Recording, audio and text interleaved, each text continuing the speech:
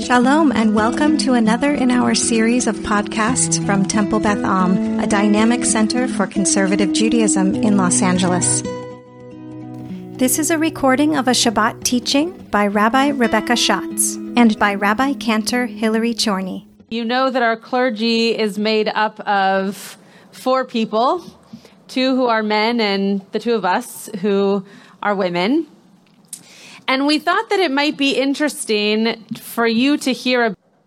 For those of you who come to Beth Am all the time, you know that our clergy is made up of 4 people, 2 who are men and the 2 of us who are women.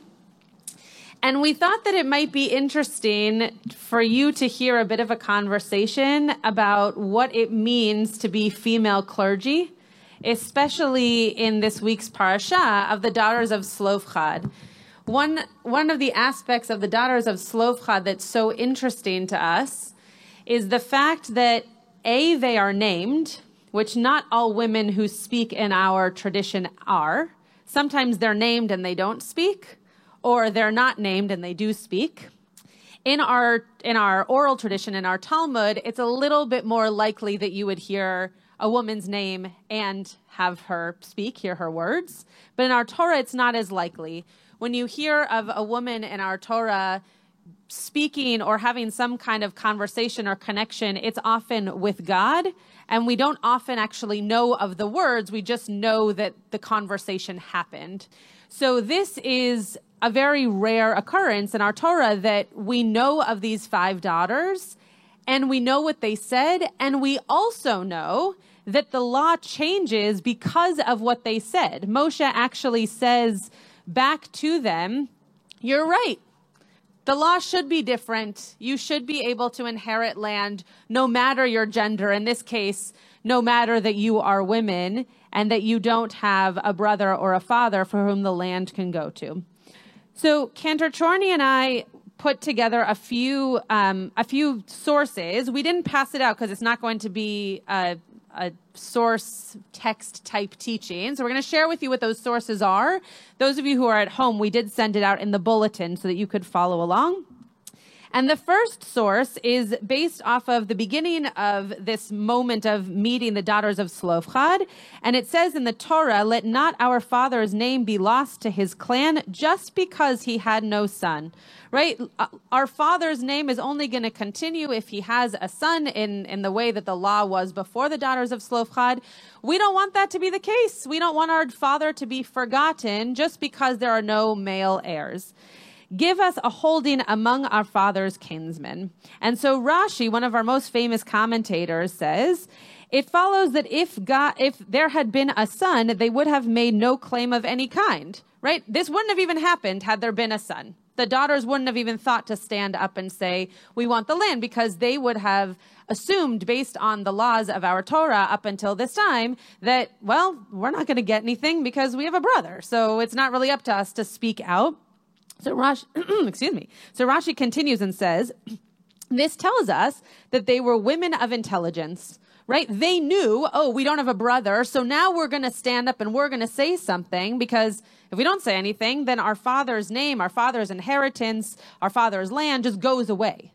Nothing happens to it if we don't say anything. So I'm going to ask the question, and Cantor Chorny is going to answer the question. And if there's time, I'll also answer it.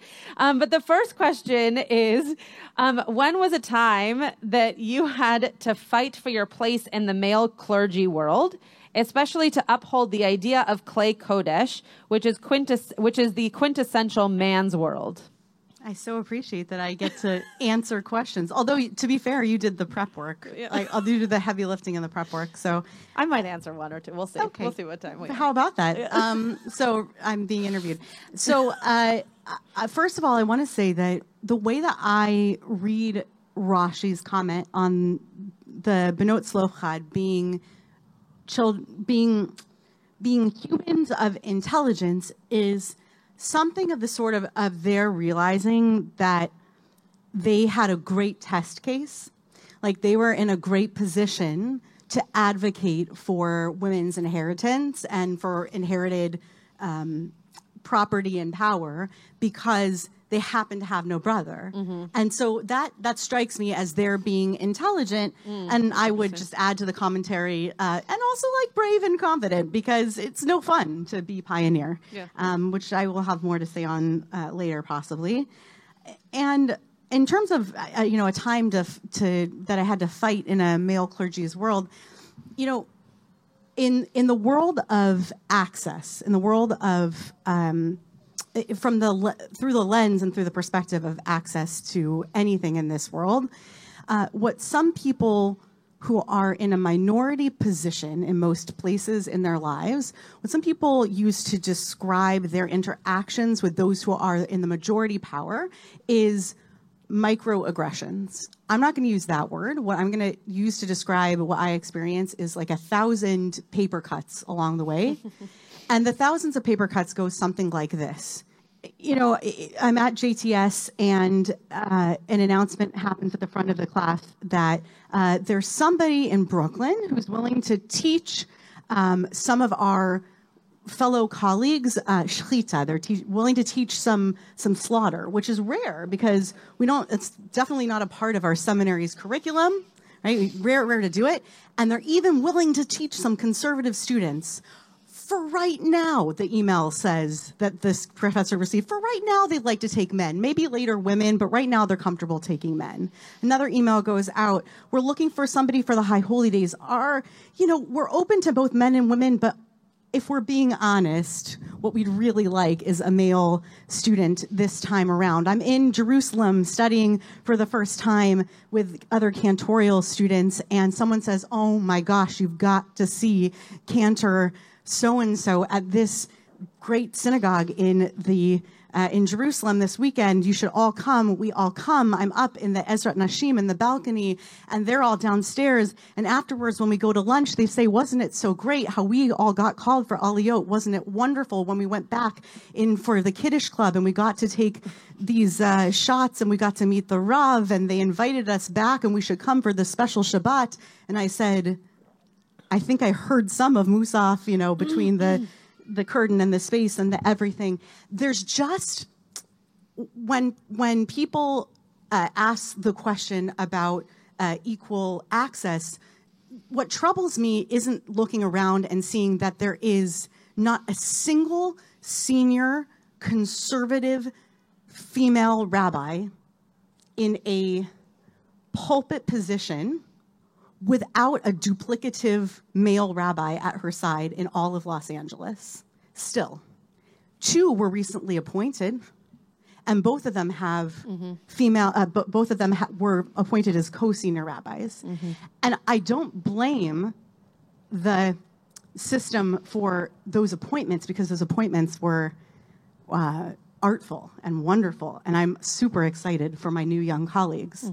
But what I see is those thousands of paper cuts along the way where the system, generally speaking, the broader Jewish system, is not making space. So when I think about, what's a time when I've had to fight for it, it's not one time. It's the 1,000 paper cuts along the way where I just can't quite get equal access to that education to boost me. And because I don't have those senior mentors or those yeshiva spaces in the same way, I just can't quite catch up.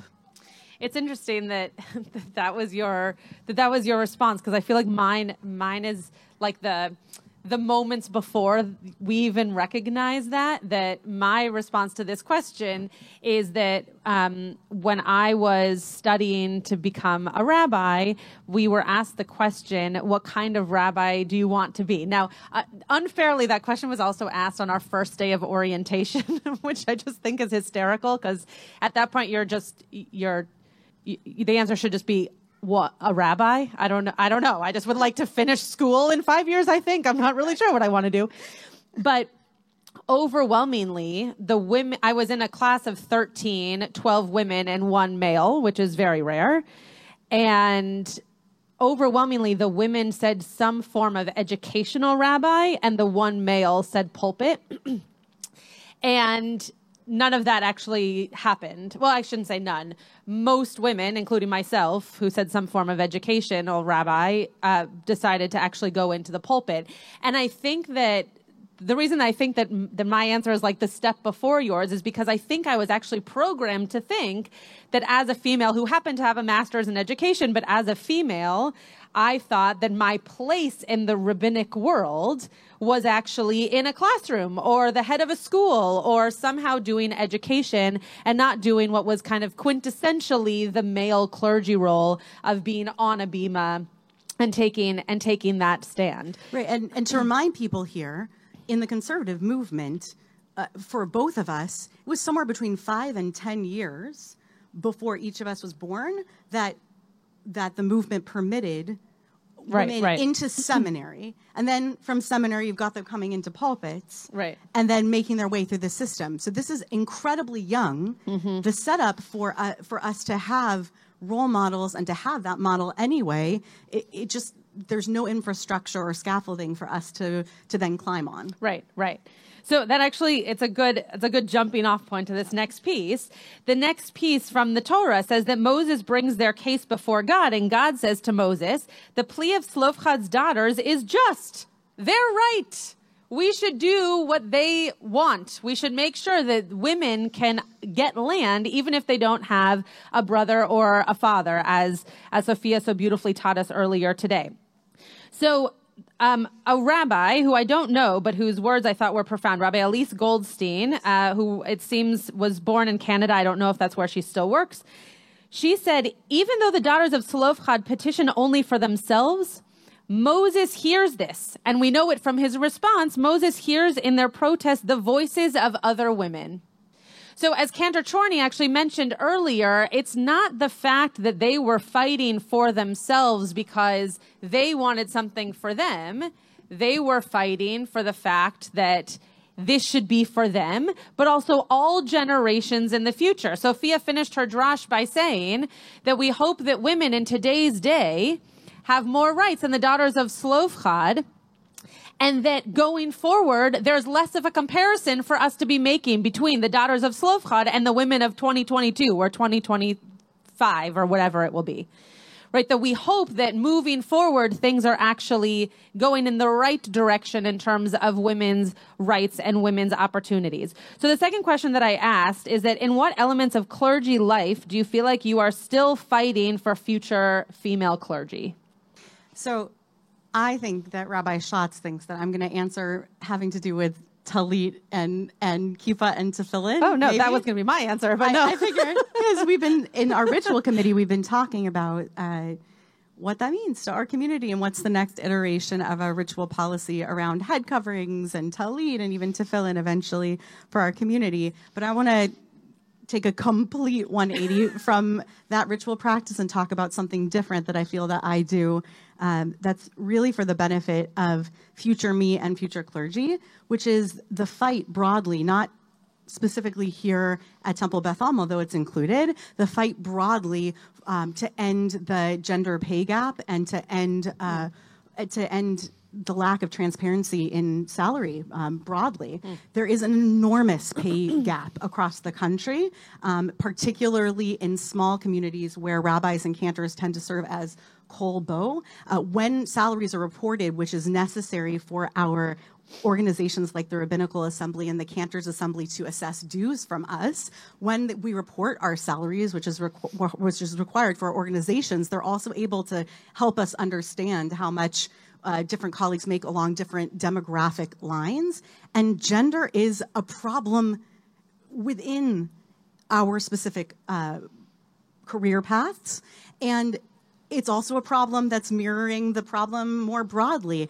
Now, I specifically am interested in seeing salary transparency as a solution to that. I know it's not the only solution. I know not everybody agrees with that solution. There are states in this country, including New York, that are doing their best to pass legislation that could be supportive of that idea. But one of the things that I do is I accept mentees. I accept phone calls through a mentor of mine on the East Coast, and I accept phone calls for them before they go into negotiation so that we can talk about what these issues mean to us specifically as women and what self-advocacy is like in this world. And the last thing I'll say on that is it's particularly difficult for women in this regard when it comes to that negotiation, when there isn't transparency, because the social expectations, the tension between our feeling that if we are too kind, we will not advocate for what we need. And if we are too brash, then we will not be the kind of woman who the community wants to see us to be, that model that you were talking about, the comforting, nurturing mother type of rabbi who we think they expect us to be, or cantor who they think that they expect us to be. We are afraid of either extreme, and neither of those things really need to come with us into the negotiating room, except that, of course, our whole selves always come with us. So it's a huge issue, and I know it's not typically the thing that you hear clergy talking about from the Bema, but we need to make sure that our clergy are taking care of themselves so that they can take care of their flocks wherever they are. It's a part of the whole system, and we've got to model it at every level. So the last piece here is from the Talmud. It's actually a piece that Sophia also commented on in her drash. And I'm going to let Cantor Chorny answer it first, and then I'm going to answer it by way of giving a blessing to Sophia before we go into Musaf. So the Talmud says here in Bava Batra, did I say that right, Sophia? Thanks. Okay. The sages taught, the daughters of Selofchad are wise. They are interpreters of verses and they are righteous. The Gemara proves these assertions. That they are wise can be seen from the fact that they spoke in accordance with the moment. They presented their case at an auspicious time. So the question that I want us to end answering is, these daughters of Selofchad were considered wise by standing up for something they believed in. And in this case, it was based on their gender. But what is something wise that we are adding into this Jewish world, maybe as a female clergy, but also just as clergy in Jewish leadership positions? So I wanted to answer this last one with a short story that I thought would be a little bit fun to end on, and I'll kick it back to you to offer your blessing. We bought a new vehicle last year for the first time in like 7 or 8 years, and we were in conversation. It's a hybrid, and it's different than the car we had before, which was like one step above rolling your windows manually. And one of the things that it does that I didn't know before we bought it that it does is that when you are holding the keys, or the keys are in your pocket, and you approach the front door of the car, the front door automatically unlocks.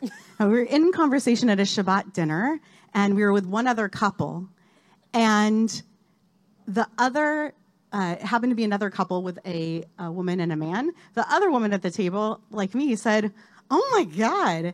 And the other guy at the table also said, "Oh, what a cool feature."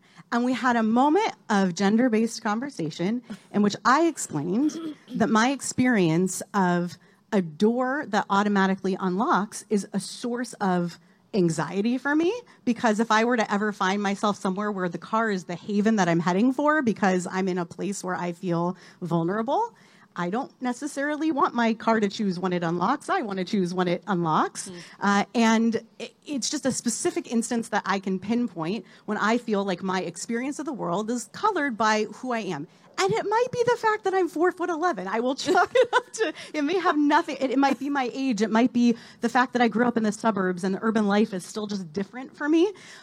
But I'll say that I feel that I share this experience after so many times of being in conversation with other women around me. So I think that what I share is a perspective of experiences in the world and stories that I've collected that help me to bring a different lens of empathy to my lens in the rabbinate and cantorate, such that when I'm in conversation about anything, like something as mundane as the hours when we're having Tikkun Leil Shavuot, I can bring a lens of understanding and being able to get into somebody else's emotional shoes. So, Sophia, I'm going to answer this question by way of giving you a blessing. My answer to this question is that I find it extremely special that I can be a female rabbi who gets to do female bat mitzvahs. And I love doing bar mitzvahs. The life cycle of B'nai Mitzvah is very special. But there's something very unique, especially in this community, where if I'm doing a bat mitzvah, it's all females on this bima, right? You have Cantor Chorney, you have me, and today it's you. There's something really special about being able to say that you are surrounded, just like you shared in your drash, by strong women who are not only strong women in your life on an everyday basis, but also in your Judaism. And even when I was growing up, and I'm not that much older than you, but even when I was growing up, that wasn't the case. I wasn't surrounded by Jewish female leaders who I could look up to decide how I wanted to be a Jewish female in my life. Rabbi Shapiro, who's sitting over there, shared with me something that I had never thought of before, and he claimed he also had never thought of before. So together we learned something, that the daughters of Tzlofchad speak, and that's what we just spent, 20 minutes talking about that here, and you also spoke about it in your drash. They speak, and it's profound. But then we never hear from them again. And there's something very interesting about upholding the moment that they speak, as opposed to questioning why don't they continue to speak. And so my blessing for you, because you are surrounded by such strong women and just such strong family in general, no matter the gender, that you continue to find moments to speak, that you don't just find one.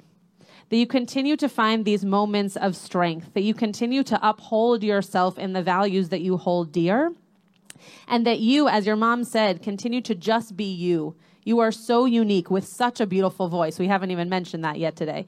With such a beautiful voice, you bring so much of yourself to this table. And sometimes when we're surrounded by tight community and tight family, it's hard to show exactly who we are because there are little pieces of everybody else who sometimes cloud that. But you don't let that happen. You use it for good. You use it as a moment for you to stand upon and be stronger. So I hope, unlike the daughters of Tzlofchad, that you take these moments to stand up and to share your voice and to share your thoughts and to share how things can change. And you continue to do it over and over and over again. And the last thing I want to say is that was also the talit that I received on my bat mitzvah. And one of the most interesting parts of that talit, and special parts of that talit, is that the four corners of the talit each have a name of a matriarch. So you have Sarah, Rivka, Rachel, and Leah. And so anytime you wear that talit, even though you didn't know our matriarchs, I hope you're able to think about the daughters of Tzlofchad. You're able to think about the women who surround you in your life. And you're able to think about every single woman who came before you that's going to uphold you and let you have these continued moments of strength. You have been listening to another in our series of podcasts from Temple Beth Am, a dynamic center for conservative Judaism in Los Angeles. If you enjoy these podcasts, we invite you to write a review on the Apple Podcast site or wherever you get your podcasts. For more information about Temple Beth Am Los Angeles, go to tbala.org.